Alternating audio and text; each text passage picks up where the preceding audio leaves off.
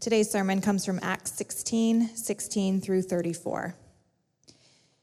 As we were going to the place of prayer, we were met by a slave girl who had a spirit of divination and brought her owners much gain by fortune-telling.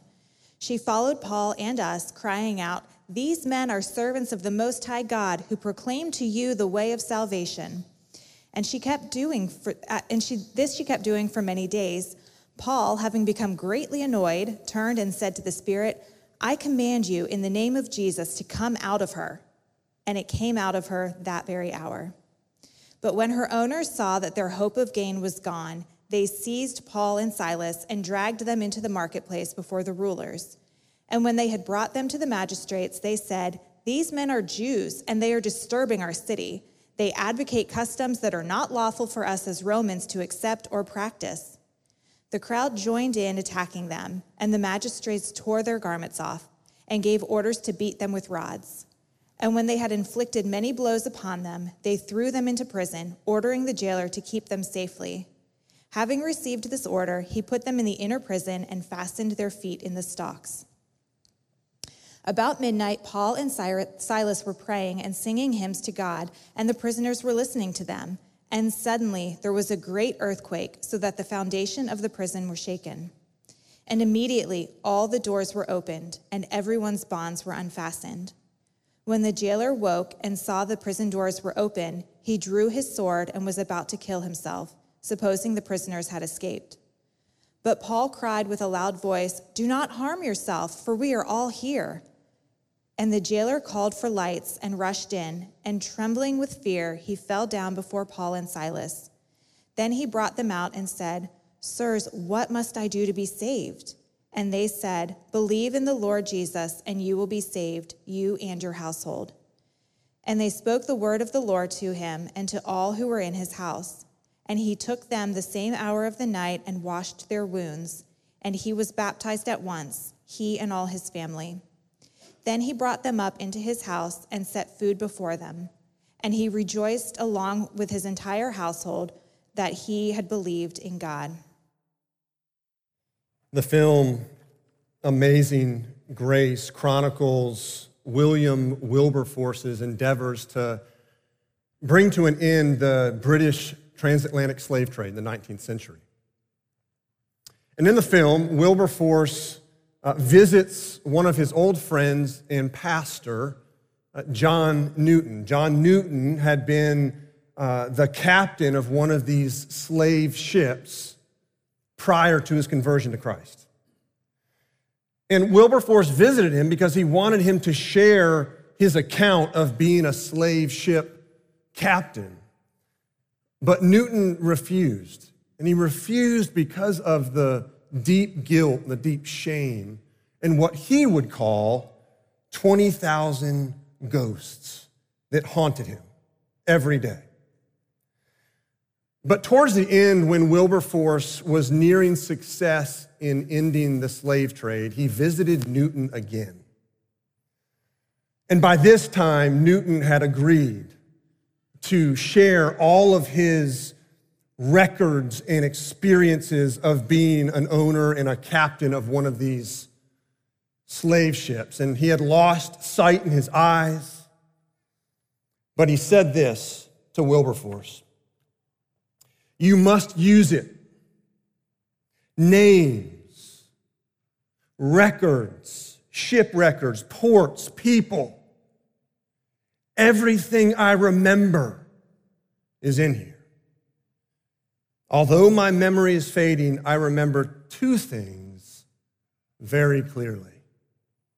I'm a great sinner, and Christ is a great Savior." Now, every person in this room, to some degree, is haunted by a past. Haunted by people, maybe people you have sinned against, or people who have sinned against you. Maybe you're haunted by injustice that's been committed against you or a loved one. Maybe you're haunted by some form of tragedy or suffering in your life. maybe you're haunted by a very distorted and perverse religious upbringing. All of these people and all of these circumstances can exert great power over us. They can be very oppressive. And sometimes you don't even recognize the oppression that is there. The question becomes, how does the gospel of Jesus Christ free you from all those kinds of oppression? Well, first, we're going to explore the nature of oppression so that you might have your eyes open, maybe unpack for the very first time the ways in which you are or have been oppressed. The nature of oppression. What does it look like? What does oppression look like? It comes in all kinds of forms, but several of the forms of oppression are revealed in these conversion stories of this girl and of this jailer. The first type of oppression is a spiritual oppression. And we see this spiritual oppression through this demonic spirit that has possessed this girl. Verse 16. As we were going to the place of prayer, we were met by a slave girl who had a spirit of divination and brought her owners much gain by fortune telling. Now, the word for divination here is, in the original language of the New Testament, is actually Python. She was possessed by a spirit of Python, and Python was associated with the Greek god Apollos. And so what we have here is this girl who is, by identification, connected to this Greek god, but she's possessed by this spirit who is speaking the future for people or telling the future. That's why she's called a fortune teller. In the end of verse 16, that word fortune telling, the root word there is actually comes from the word manic. So what you have here is this girl would go into what would be manic type of episodes, where she would speak involuntary. She would utter phrases and words that were coming from this demonic spirit, but the Greeks saw it as coming from this voice of God. And so you can see why she was in very high demand. Because people that would want advice or counsel, or people that would want to know what their future held, could hear it or would turn to this girl who was possessed by this demonic spirit. And her owners were getting rich off her. Her owners were getting rich off her. What I want you to see is that this kind of spiritual oppression is alive and well today. And it's alive and well in really two forms. The first is a very subtle, under-the-radar form. We see it in what this girl is saying. As she follows Paul, this demonic spirit through her keeps repeating this phrase to everyone around Paul and his companions. Verse 17. These men are servants of the Most High God, who proclaim to you the way of salvation. Now, you hear that and go, this is odd. It sounds like this girl and the spirit through her is telling everyone to listen to Paul and follow Jesus. But when you unpack what's really going on in this phrase and the message it's communicating, it falls much more in line what we would expect to be the message of the devil. The phrase Most High God was a phrase that the Greeks would use often to describe their gods. So this was a phrase that would communicate just a generic God or a generic term for the God of your choosing or the God of the day. The word salvation, the way of salvation, that word was used by the Greeks to mean health or healing or rescue. So what you had here is this demonic spirit on the surface seeming to affirm Paul's message, the Most High God, the way of salvation. But what was really happening is this message was being reduced to a generic spiritualism of a generic God that can meet your needs and help you when you have trouble. The devil masquerades as an angel of light, which means that the message of the devil oftentimes can very much mimic even the Christian message, but it'll twist it and turn it, and it'll become misleading in how it's told. Years ago, 2 researchers with the National Study of Youth and Religion at the University of North Carolina conducted a study. They interviewed over 3,000 teenagers to try to understand what is the religious belief system of the teenagers of our day. And they did their interviews, they summed it up, they wrote their findings in a book, and here's how they summed up the beliefs of teenagers. Number 1, a God exists who created and ordered the world and watches over human life on earth. Number 2, God wants people to be good, nice, and fair to each other as taught in the Bible and by most world religions. Number 3, the central goal of life is to be happy and feel good about oneself. Number 4, God does not need to be particularly involved in one's life except when God is needed to resolve a problem. And number 5, good people go to heaven when they die. Now, they took this summary and labeled this belief system moralistic, therapeutic deism, which basically means that according to this view of God, if you live a good life, as the Bible commands, and you're kind to others, God will provide for you therapeutic benefits like happiness and self-esteem. But other than that, God's not very much involved in this world. At the core, it's a generic spiritualism. On the surface, can seem enlightening, but in reality, it's deeply oppressive because the end of this kind of belief system is darkness and separation from God. The devil speaks in generalities. That's how he masquerades as an angel of light. The devil speaks in generalities. God speaks in absolute specifics and clarity about sin, repentance, and the salvation that has been accomplished by Jesus Christ. Understand that the teenagers of our day, your children, are growing up in this kind of environment. The predominant cultural, spiritual message is therapeutic, moralistic deism.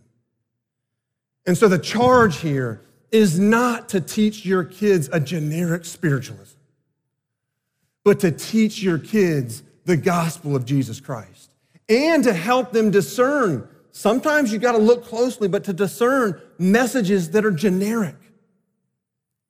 Generic spiritualism, that's the work of the devil, and it's spiritually oppressive. The other form of spiritual oppression we see in this passage. So the generic spiritualism is kind of under the radar. But the other form we see here is absolutely direct and in your face. Direct and in your face. And this is when we look at the owners of this girl. These owners were getting rich off her. She was a commodity. She was a commodity in their hands so they could receive financial gain. It's the modern day equivalent of human trafficking. This is a human trafficking situation that is rampant in our world, and it is rampant here in the city of Jacksonville. Human trafficking is alive and well. In fact, you would be surprised to know where one of the major hotspots of human trafficking is in this city. And that's the St. John's Town Center, right across the street, where a person is turned into a commodity to bring someone else financial gain. It is dark, it is oppressive, it is a work of the devil. And the issue here, which is very obvious in human trafficking, but the issue here is objectification. It's turning people into objects.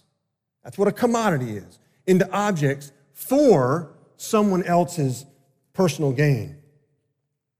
And this is the work of the devil.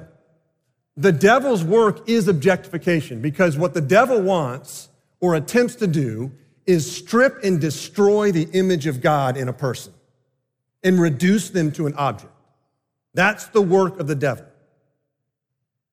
Now, you may not be able to connect with human trafficking, or it's something that you have never yourself been involved with, or you don't know someone who has been rescued out of it.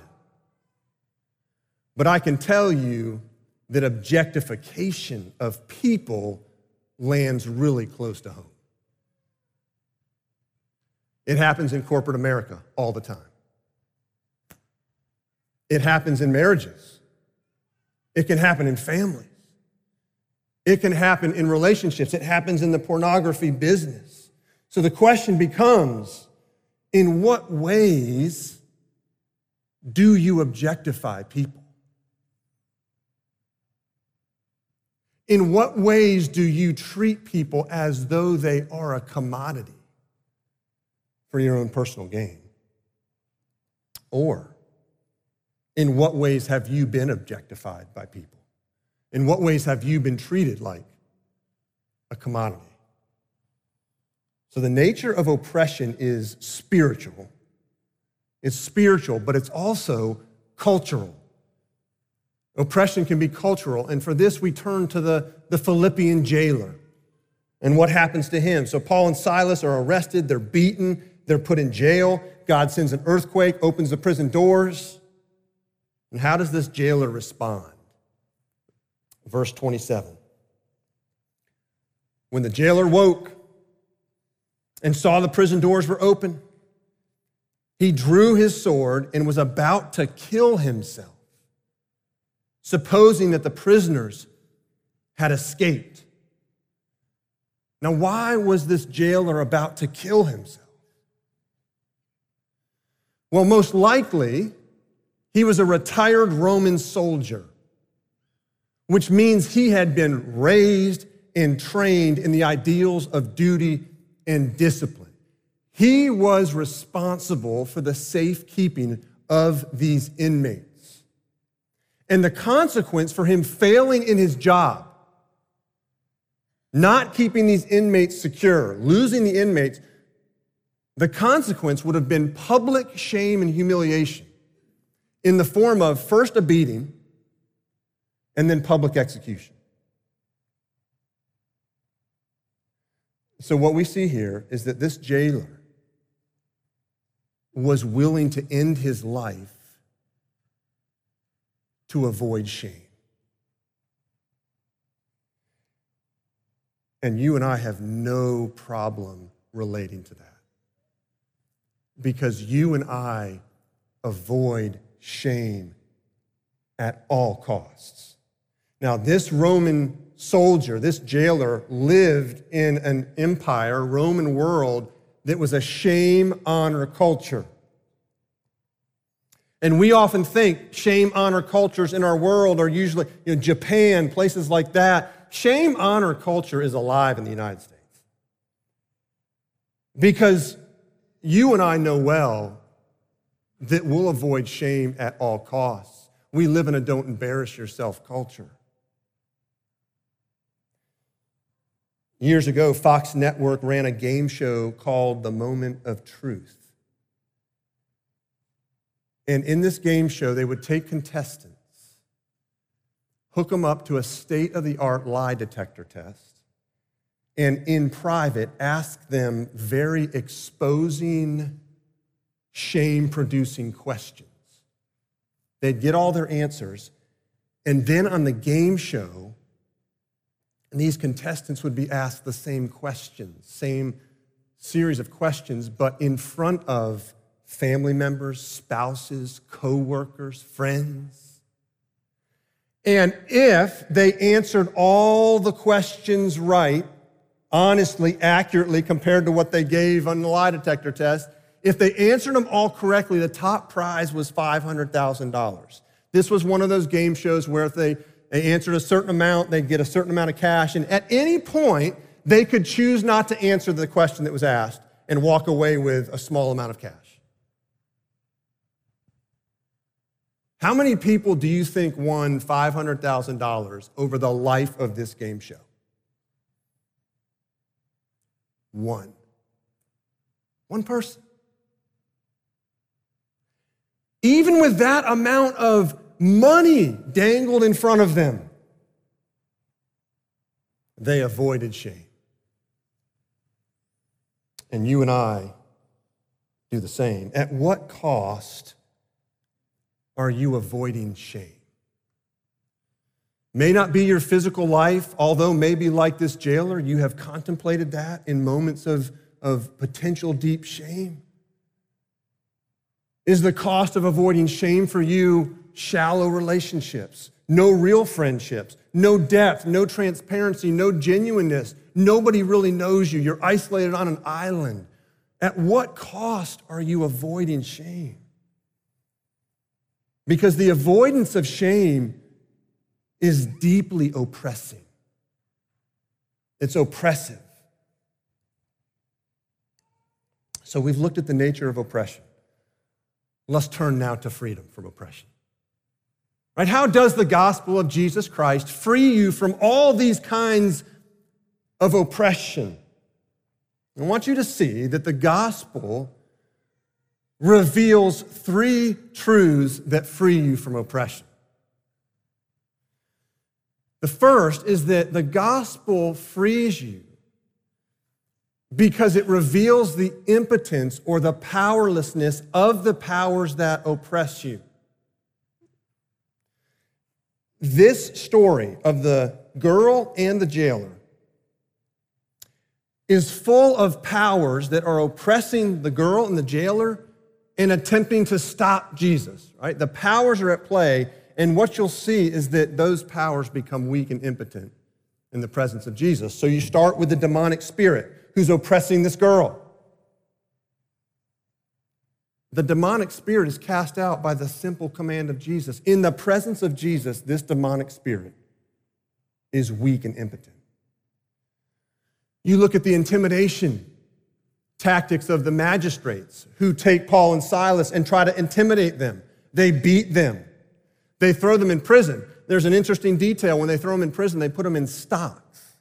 You think, oh, that's just to keep them in prison. No, those stocks were intended to inflict pain, deep pain. And yet, beaten, thrown in prison, put in stocks that are inflicting deep pain, you would expect Paul and Silas to be cursing and groaning, but the Spirit of Jesus in them causes them to pray and sing hymns at midnight in prison. Intimidation tactics. The intimidation and pain that is meant to try to silence them were impotent and weak in the presence of Jesus. I love one of the early church fathers in commenting on this passage. He says, the legs feel nothing in the stocks when the heart is in heaven. But then you go on to the Roman authorities, just the government that's in place that puts Paul and Silas in prison, and it was an unjust imprisonment. It was unjust. They didn't get a trial. And we see later, Paul's a Roman citizen. This was absolute mistreatment by the government, by Rome. And yet, Jesus sends an earthquake to open the prison doors. And even the power of this most powerful nation of Rome is weak and impotent in the presence of Jesus. The powers that are oppressing you are strong and overwhelming in your presence. But in the presence of Jesus, those same powers become weak and impotent. in the presence of the bully who bullied me in middle school. I won't go into detail. But in the presence of that bully, I was terrified. But when that bully and me were in the presence of our PE coach, who happened to be built like Arnold Schwarzenegger, the power of that bully was weak and impotent, and I wasn't terrified. When you feel intimidated and oppressed by people, by a circumstance, by a situation, whatever it may be, the answer is not to flex your muscles and intimidate back. No, you bring that person, you bring that situation, you bring that circumstance into the presence of Jesus. And you watch the power of whatever it is that oppresses be dismantled and turn weak. That's when you find freedom from oppression. So how does the gospel free you from oppression? That's the first truth, is it reveals the impotence of those powers that oppress you. But second, it reveals the healing power of Christ. The healing power of Christ. The conversion of this jailer is absolutely remarkable. It is remarkable. Remember, this is a retired Roman soldier. And after the earthquake comes and the doors of the prison open, we read in verse 29, the jailer called for lights and rushed in, and trembling with fear. This is a hardened Roman soldier who now is trembling with fear. He fell down before Paul and Silas. This jailer was thoroughly shaken. Soul, body, absolutely shaken. No peace of mind. He's afraid. No sense of security. He is alone with a very threatening set of circumstances.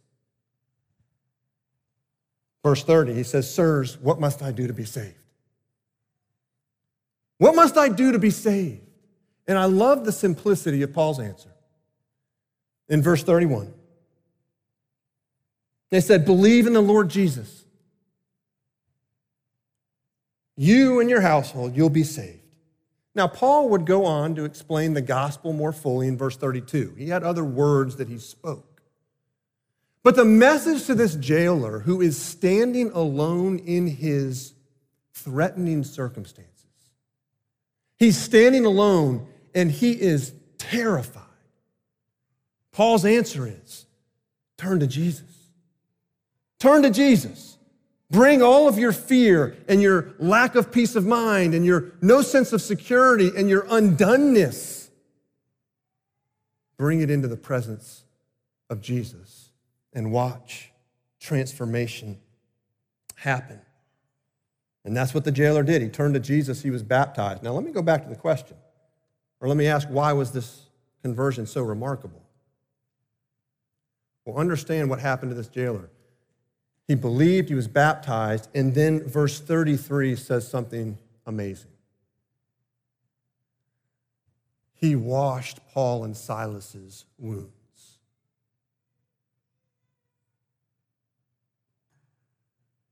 Not too long ago, when Paul and Silas were delivered to this prison, he put the stocks on their feet, saw them wincing in pain, and loved every minute of it.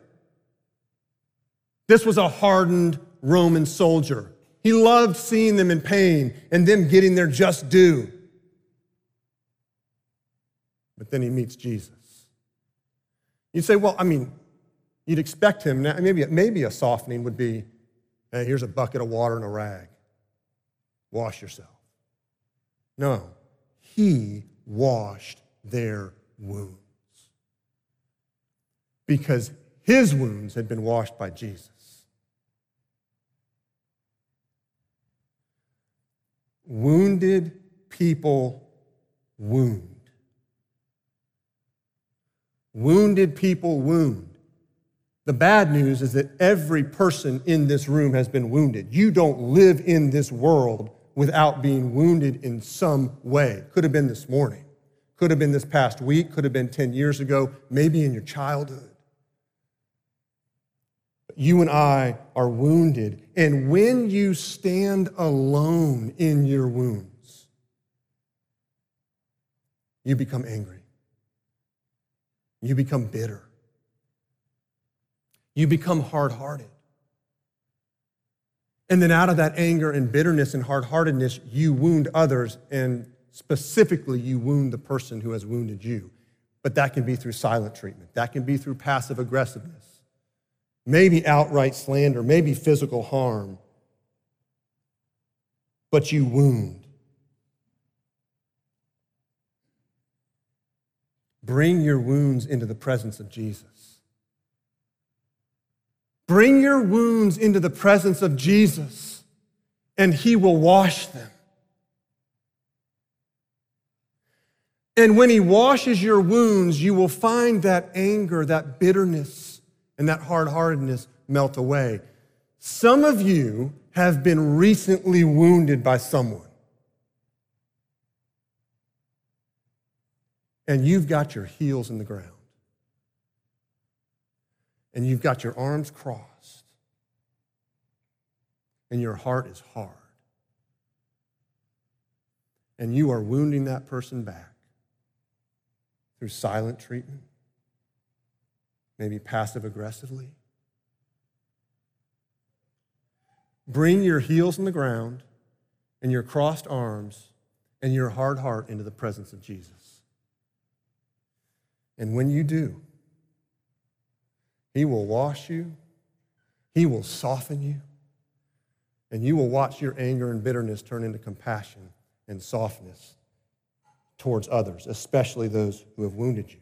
The gospel of Jesus Christ brings freedom from oppression by revealing the impotence of the powers that oppress you, by bringing the healing of Jesus Christ to soften you, and finally, by revealing the healing power of Christ's body. Look what happens after this jailer is baptized. Verse 34. Then he brought them up into his house and set food before them. And he rejoiced along with his entire household that he had believed in God. This jailer's house was attached to the prison, whether it was second floor or attached to the side of it. He gets baptized, and he has a post-baptism celebration. He invites Paul and Silas and all the companions, his household. He sets food out. I mean, this was a good old-fashioned party. This is post-baptism celebration, celebrating his salvation, the salvation of his household. Do you see the pattern here in Acts 16? Lydia gets saved, and what does she do? Invites everyone to her house, celebrates. The Philippian jailer is saved, and what does he do? Invites everyone to his house to celebrate. At the end of Acts 16 and verse 40, after Paul and Silas are released from prison, the first thing they do is to go to Lydia's house, where this new church was now meeting. It was a house church. This is where worship was happening. And the first three members of this little church, you can't dial this up. You can't manufacture this. The first three members of this church are a wealthy businesswoman, successful businesswoman, a poor trafficked girl, and a hardened, crusty military vet. It doesn't get any different than that. Different generations, young and old. Different socioeconomic status. Different upbringings. All freed from various forms of oppression, washed by Jesus and worshiping together.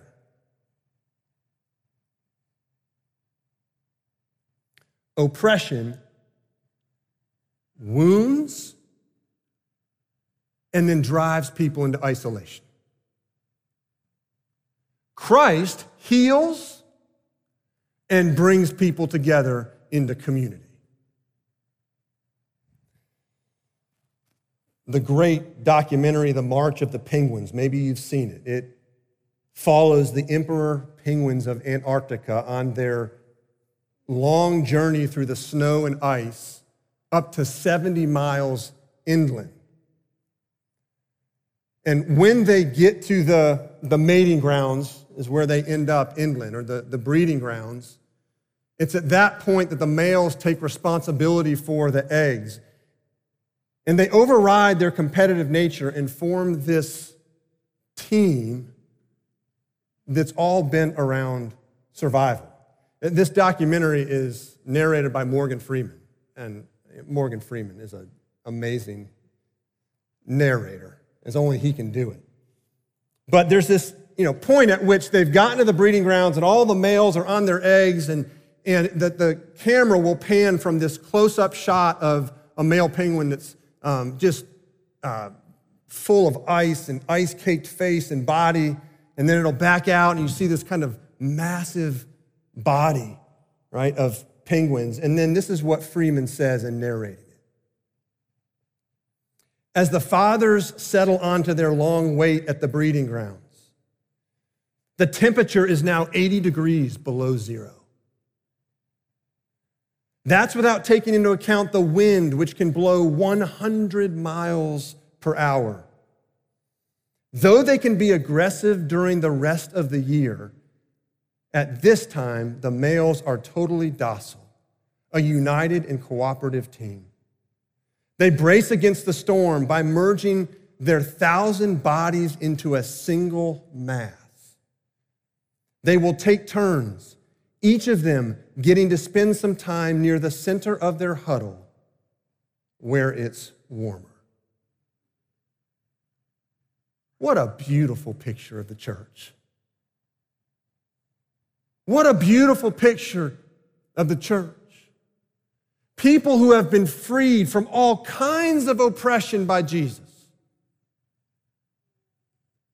Wounds washed by the healing grace of Jesus, and then standing together, washing one another's wounds as an extension of his grace.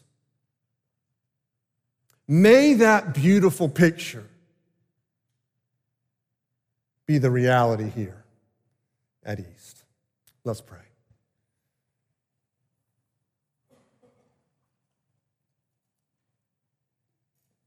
Father, your grace is astounding.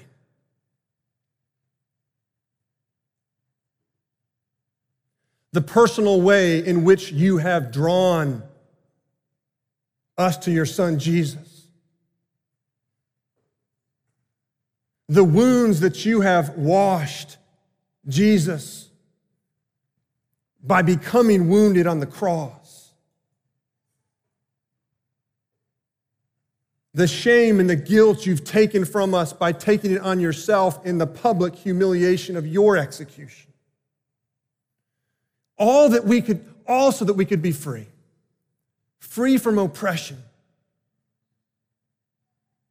We're free from people, free from circumstances, free from situations because of your love, Jesus, and your washing. Father, as we have been washed by your Son, would we be those who wash one another as an extension of your grace through your Spirit? And may we be a community that stands together.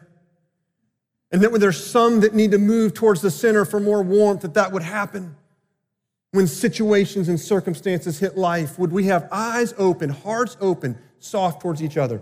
Father, I pray right now for some marriages in this room.